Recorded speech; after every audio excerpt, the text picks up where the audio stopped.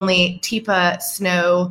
A lot of us are, obviously everybody, the world is impacted by the coronavirus. There's been a lot of questions on our site, people worried about their loved ones, and we thought who better to talk to than Teepa Snow, caregiver advisor extraordinaire. Teepa, it's great to see you, unfortunately though, under these circumstances. Yeah, I wish it were different. It's good to see you, but not like this. Yeah, so Teepa, we've seen in the news, the reports. We know the elderly is most vulnerable to this virus. We also know that a lot of people are facing some pretty horrific decisions out there about what to do with their loved ones, especially if they're in care facilities. So talk to us a little bit about that, because I know a lot of people are just trying to sort this out. What is the best thing to do? What should I be asking? Are they safe? Yeah, so we have three groups. We have people who've been in the community for a while, and they're known to the people in the community, and they have relationships. And so that's one situation. And so in those situations, what's happening, we divide that into families has been intimately involved, going in routinely and daily. And now they're being told, no, you can't do that. And it's like, but that's what helps my person be whole and healthy and happy. So not having that, that's a big deal. The second is the person has just moved into the facility recently, and they're being put in an even more restricted environment than they would otherwise. And additionally, the family can't see them and they don't know how things are going for the person and for the facility. And that's incredibly scary. And then the third is that we have people who are having folks in a facility and there is something going on in the facility, and they know there's something going on in the facility, but they're not allowed in, and they're not really necessarily getting a lot of good information, and they don't know how their person's doing, and it's incredibly frightening. And then we have people we have a very vulnerable adult, fourth category that I didn't even think of when I started the conversation here, is we have a fourth group where people are highly, highly vulnerable, and they're with a partner. There's a spouse pair involved. And we have one that has dementia, much more involved, and then one who has maybe a slight amount of brain change, but is a primary caregiver for that person. And now the two of these folks are in, and family is not able to support in the way that they routinely have supported. Yeah, absolutely. I mean, it's a big dilemma, and we're feeling it on our site on Being Patient with the amount of conversations and anxiety that people are going through. Let's start first with the care centers, because it's this, what we're hearing a lot is this lack of not knowing what's going on. We've heard also people who are actually taking their loved ones out of the care facilities. At this point, I don't know if it's too late or not, just because of all of the lockdowns that are going on around the world and in different places. But you know, is that a right answer? I mean, you know, if your person, your loved one is being taken care of and you don't know what's going on, I can't imagine anything more frustrating and anxiety. Right, and so part of it depends on what your setup is. If you were going to take someone home, how long has it been, or have you ever been their primary provider? How aware are you of their abilities, inabilities? How many supplies have you got in your house already? Because getting additional supplies right now can be a real challenge. And finding, if you're going to do home care, who's going to help you do that? Because many agencies of home care are doing telecare only. Some are still visiting. Some will only visit people they've already been visiting. Some will only have a one care person going to one individual. So you're taking on a difficult situation to start with, and without preparation and awareness, unfortunately, you could make it worse for both of you, for everybody involved. And putting yourself and them at greater risk just for care issues not related to corona, because it's not a routine that either of you are used to. Yeah. Well, I also wanted to talk about, I mean, I know with my own family, my parents are fortunate enough to have a country home, and we wanted them to go to the country home just to be away from more people. But Right. my mom didn't want to do it because Yep. any change at this point is so overwhelming to her that we couldn't convince her. I mean, we felt like it was more of a battle to change the environment. So, I mean, it's a double dilemma there. I mean, what do you do? Do you take control of the situation? So you just say you're going, this is our decision, or what do you do? So one of the options would be to say, Mom, I don't have a choice in this. The government is saying we have got to get people to safe places. The only safe place is you guys out there, or otherwise they want you to move into a place that would be with a whole bunch of people that you don't know. And it's the government telling us we've got to do something to keep you safe. And it's not my decision, but I want you to, would you rather be in the country home, or do you just want to go to a hotel somewhere? Because they're saying something has to happen. You can't stay where you are, interacting where you're interacting. Because she'll say, well, I'll stay in the house. Well, if she's a connector, she won't. And what you just told me is she likes to connect. I mean, she seriously enjoys being with people, and she doesn't want to get far away from them. Which if she's in a space where there's a lot of people, she's going to be at high risk for trying to engage people. Yeah. And so that's why you wanted to get her in a space with fewer people.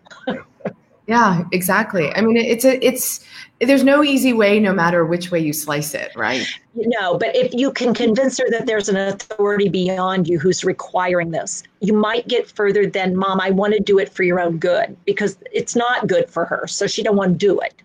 Well, and I love that piece of advice, and you constantly remind us of this, which is to empower people, right? It's like people would give the person with dementia a decision to make, and you're going to empower them so that they're more likely to want to do it. And I love that advice, and I'm guilty. I continuously forget it. But it's true. You're trying so hard. I mean, it's really hard to remember advice when you're in the middle of like, but Mom, listen. You're just like, yeah, trying not to lose it. Absolutely. So what are you telling people who are caring for their loved ones at home, how best to navigate this? A lot of it is just the information is just coming at you incessantly. You can't escape it, right? And so it's hard. It's really hard. I mean, even in my own life, it's all about COVID-19, and it sure is. What's some sage? Give me some good TIPA sage advice. Yeah. So we need to create a dead zone. I mean, there needs to be a dead info zone. There's got to be a space and a place where we go where this is the world we're in. That world is not part of our world right now. And I need to be able to take myself there as much as I have you there. And so I ask you to help me with things. And, the TVs are turned around, the wire stuff is off, because if I can't get myself there and I can't detach myself from this high distress in the world, then I can't be present with the person who needs me to take it down a level and turn it off. And so I've got to have what I call the dead zone, where we aren't doing any of that stuff at all. And I have in my mind 5 options that we could possibly try out in this space. Hey, Mom, do you remember the song? It's from a musical, and I can't remember if it was My Fair Lady or if it was Oklahoma, but it was like, all I want is a room somewhere.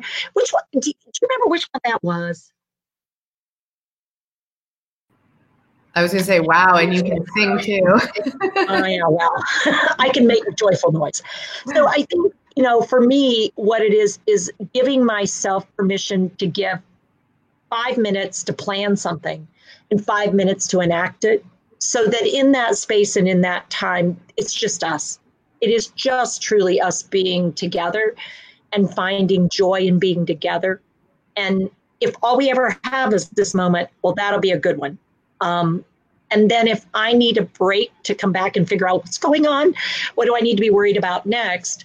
Then when I'll say, hey, Mom, can you do me a big favor? Would you sort these for me? And I'll be right back. I need to go check something in the living room.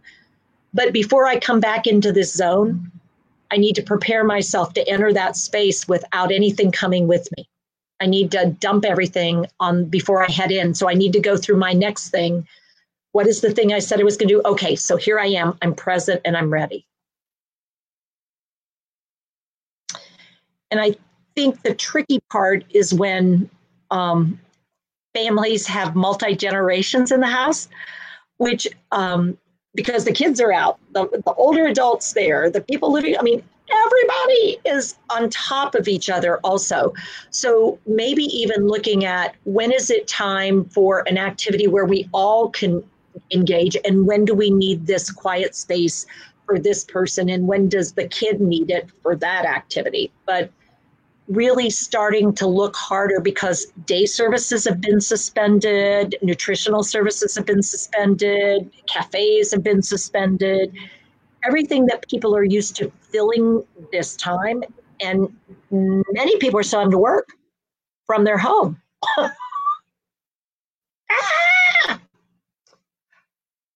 Yeah, I mean, you know, it's really bad with kids, and it's even worse if you have parents you have to look after. You know, it's yeah, it's a recipe for a lot of arguments. So, tell me what people are saying to you. Like, what are you picking up as the biggest concerns? Because you're in touch with a lot of caregivers. What are some of the questions that you're getting? Yeah, so. I mean, what do I recommend? I mean, one of the things is, how do I help the health professionals who are coming in make sure that they're safe when they're going to work with my person? And when somebody's in a facility, you can't. And so that's one of those things I've got to say, okay, I need to let go of any guilt that's associated with that, because you're not in charge right now. So what can you do? Can you do some phone calling? Can you do Zoom? Is there a way for you guys to connect? So that you get a chance to at least look at your person, sing to your person, be with them for a little bit, because that's a huge concern. And yet the honest answer is we can't control it. If you can't control it, worrying about controlling it is just wearing you out and not putting you in a good place to be when you can be with the person, even if it's remotely. The second I'm hearing is frail spouses feeling like, or family members, the person is at high risk and they do get the disease. The fear that they will not be able to close off a person's life with them and complete it. I think the lack of what I see right now is reasonable plans for palliative care for people who are highly vulnerable and they do contract the disease. When and how are those conversations being had about, do we keep working on cure, given that we're talking about having to get her on a respirator and having to do intensive care, and we're at a place in the condition where she didn't want extraordinary means. And so how can I be with her? These are really awful. That's horrible. I couldn't even imagine being in that situation. And I'm sure we have people know that we have them there right now. Yeah, I can't even imagine what that's like. And, you know, I love, someone just wrote in a comment and is obviously working at an assisted living facility. And she said that we use FaceTime and Skype for families to stay in touch with residents, which, you know, is great if you can do that. And I would say if you're not offered that, then maybe recommend that too, because everybody has a laptop or an iPad these days, or a phone. Tablet. Yeah, something.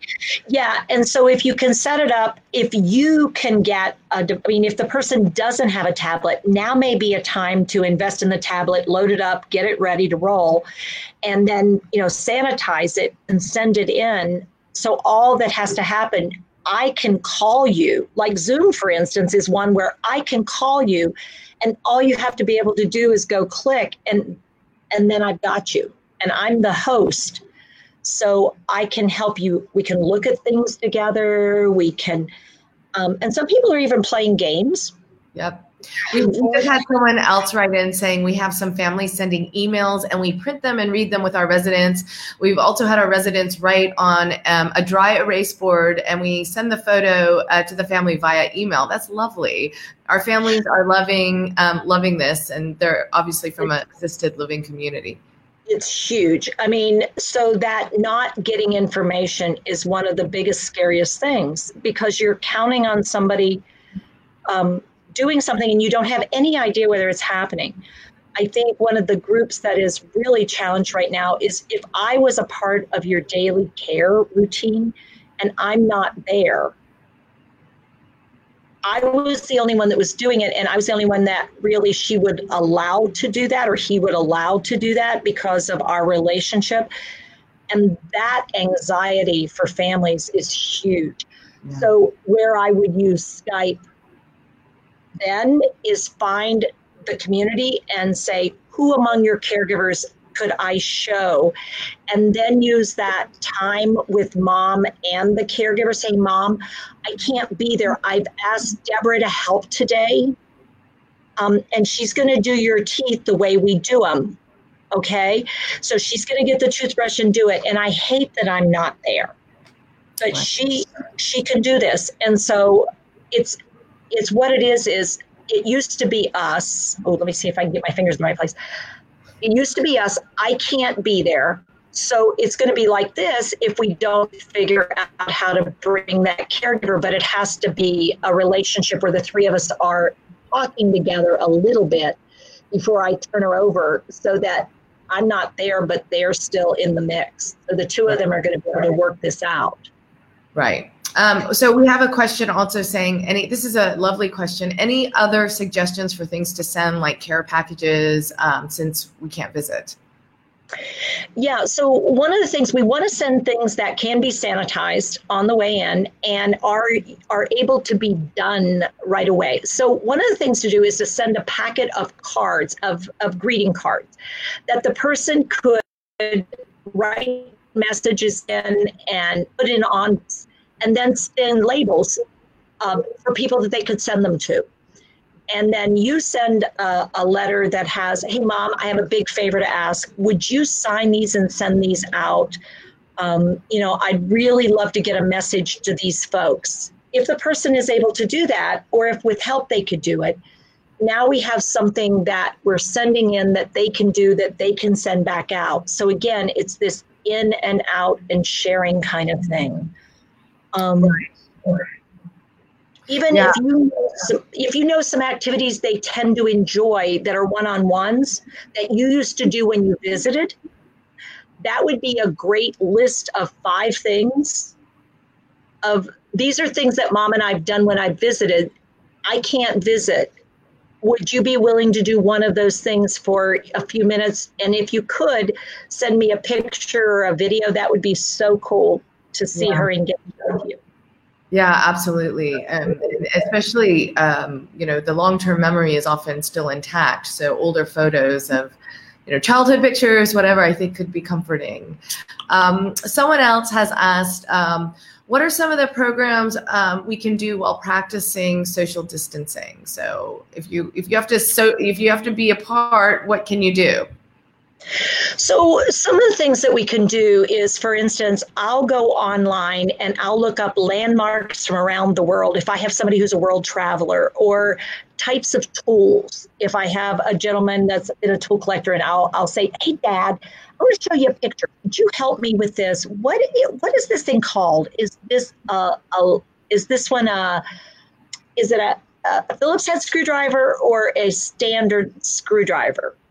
And make sure you can see it. And then it's like, well, that one's a Phillips head. Oh, so now when do they use Phillips head screws? I mean, and so it becomes this thing that we can do and engage. And so visual cues tend to work better than just verbal.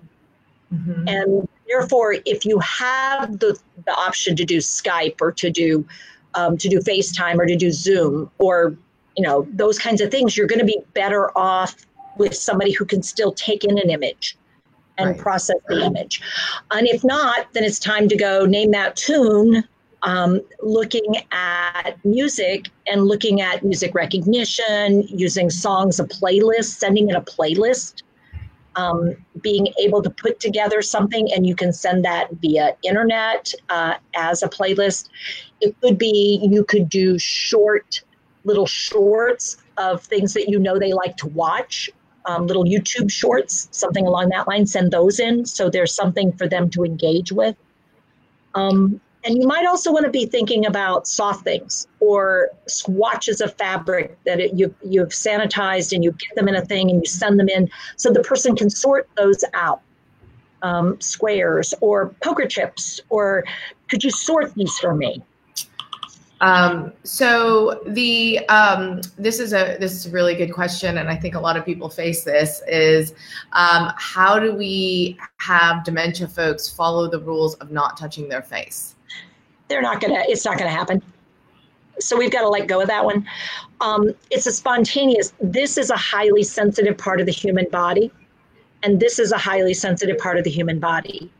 And the more I'm anxious or nervous, or the more I'm losing contact with other human beings, what else am I supposed to do with my hands? I mean, I can maybe offer myself comfort like this.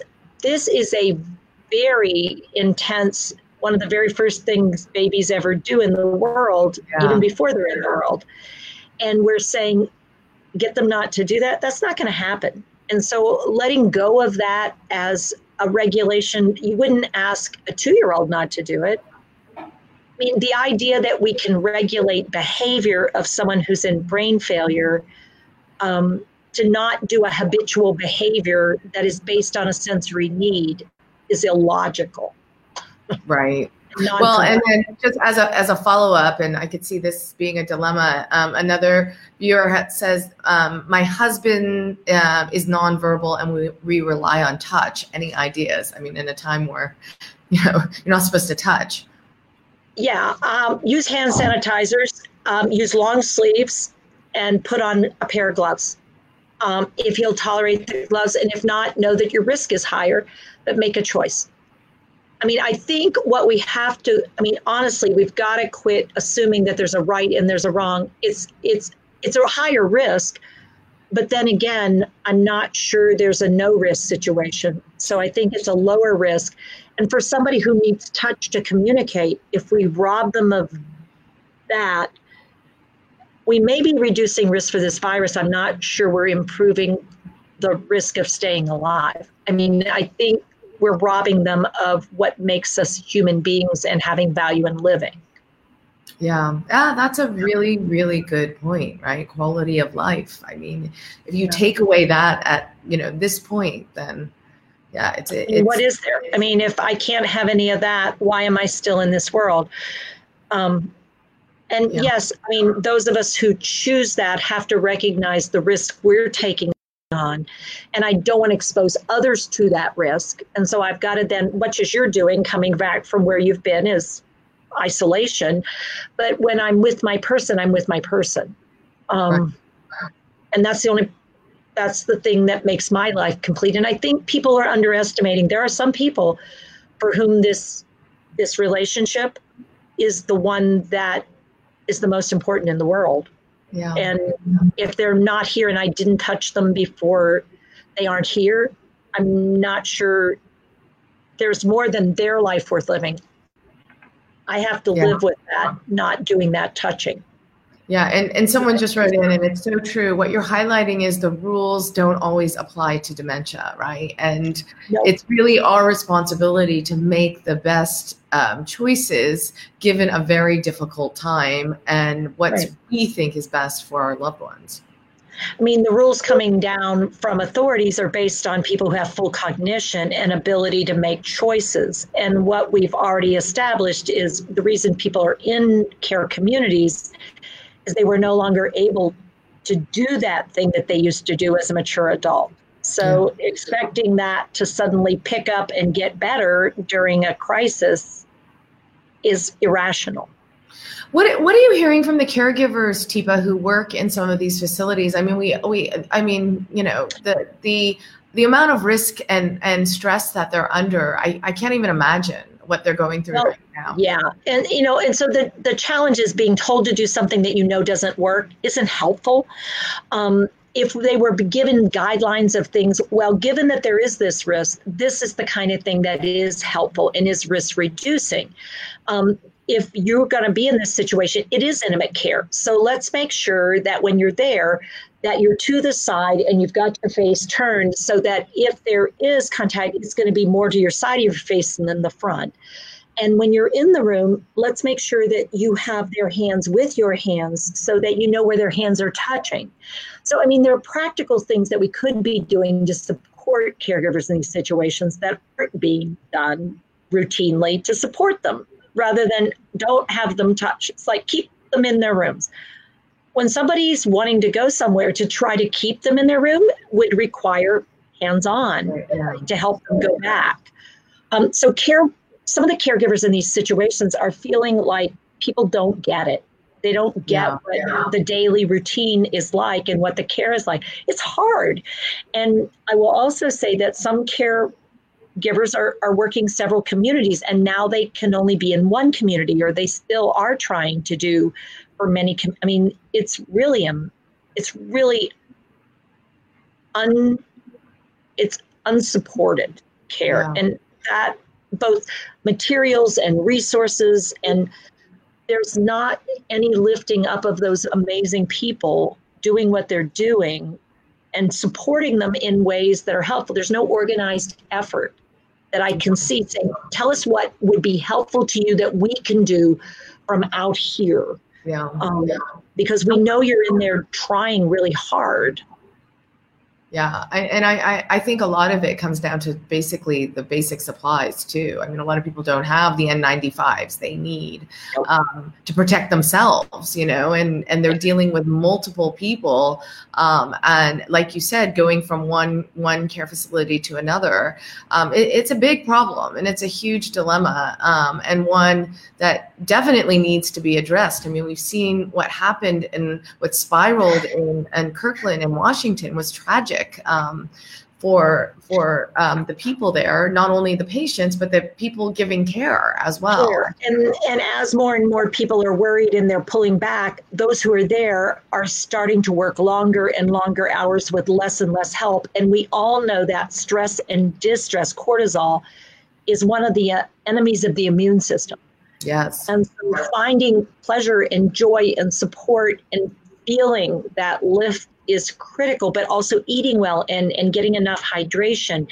And what starts happening as where the spiral comes is, I don't have what I need. I don't have the materials I need to do things. I'm trying to keep people separated. And it's like, okay, so let's figure out how to get rid of some of the things that are no longer helpful or realistic. And let's figure out what we can do with what we have. Can we go out and get some clear ponchos for people to put on when they're moving into a room where they have some issues, and then that poncho comes off and they have another poncho for the next room, so that we're being aware. I mean, things are pretty desperate in some places. I mean, that's the reality. It's not just a little bit bad. It's pretty desperate. It is. I want to address another question that came in because I think it's a really important one. What if your loved one is showing signs of COVID-19? I mean, we know, especially in America and in parts of Europe, it's really difficult to get tests. You're obviously probably going to have to go to a hospital. I haven't heard yet of any place in the U.S. doing home testing. Maybe I'm wrong. Quite possibly they are. But what do you do? Because you're also faced with this dilemma of exposing your loved one if you're taking him to the hospital. So what would be your suggestion? Yeah, so our challenge is getting tested. They are setting up some mobile units. The problem is your person can't go on their own. I mean, we're not talking about people who could go and get the test on their own, or that if you went with them, you could leave them there and feel, okay, well, this will go okay, because they'll go ahead and transfer them over to the emergency room. Because the waits and the what are we going to do with people and setting up these mobile areas, One of the questions is, how far into the condition are they? Are they compromised in other ways? Finding out if you see symptoms, finding out what's going on in your region or your area or your town or your specific situation before you move forward. So you're moving forward with intelligence. What's the situation at hospitals? Where are they treating COVID-19 now? Where are they not? What happens when people come in? Is it better to stay where you're at, or is it better to seek treatment? And I don't have the answer. I just know that for some people with more advanced dementia, we are going to want to be asking ourselves really hard questions along that line. And they are not easy questions, nor are there easy answers. Yeah, absolutely. Because getting them to the system when they don't have the ability to speak for themselves and putting them in a system where the expectation is stay in your room, behave, and do this, and then tolerate treatments, IVs, which we know are challenging even without the infection control precautions that are in place with COVID-19, which are extreme. Yeah. I mean, extreme. I wanted to address, I mean, we're talking a lot about the later stage of dementia with people in care facilities, but I wanted to address earlier stages, because one of the things that we're hearing a lot about is the isolation and loneliness. People are having a really hard time. We've had several people with early onset tell us that they're finding this time particularly hard because they're very social people, they're active people, and they're not supposed to be going and social distancing and everything. So that's tending to lead to a lot of anxiety and depression. It is. I mean, and the plus is there are some online communities of people living with dementia who have already connected with one another. And there's Dementia Action Alliance, and there's Dementia International, and there's Dementia Mentors. So if people have not connected to those yet, I would strongly encourage whoever's around in the life to help somebody get connected. It allows socialization in those settings. And so you are socializing on a daily basis. Often these folks are getting together. What I would also say, however, is we have two groups of folks. One group who really wants to know what's going on and try to get a handle on it. One group who doesn't want to deal with that, and they just want to live well in the moment. And so figuring out which group your person is in and helping support them where they are. If they need to ask the question, what's going on? I don't understand what's happening. And they need to be refreshed a lot and then supported into a new conversation. That's one social support system that is needed for that individual. If, on the other hand, they don't want to talk about it, they want to focus on something else, they want to not deal with it, then we need a social support system that's going to allow them to do that. And these two folks this group of people do not fit well right now. And that comes from people living with dementia who says, don't put me in rooms with people who just want to talk about this stuff. Yeah. And somebody else says, we need to talk about this. Who will talk about it with me?